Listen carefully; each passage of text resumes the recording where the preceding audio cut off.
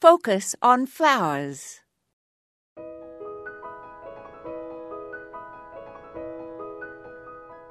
The Reverend Samuel Hall, 1819 to 1904, wrote, "Did you ever meet a gardener who, however fair his ground, was absolutely content and pleased? Is there not always some grand mistake to be remedied next summer?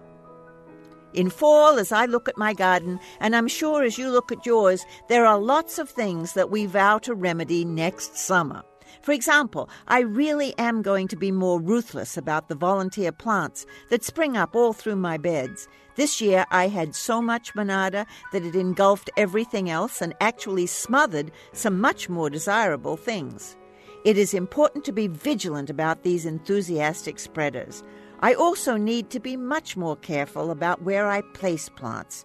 Slopes dry out so quickly, so do beds near trees with thirsty roots, or hot concrete sidewalks.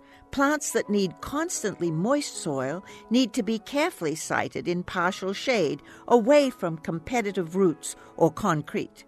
Succulents and gray-leaved plants are best suited for constantly dry soil.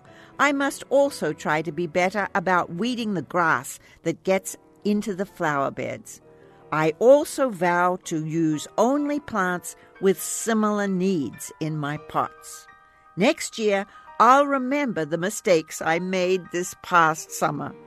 This is Moya Andrews, and today we focused on next summer.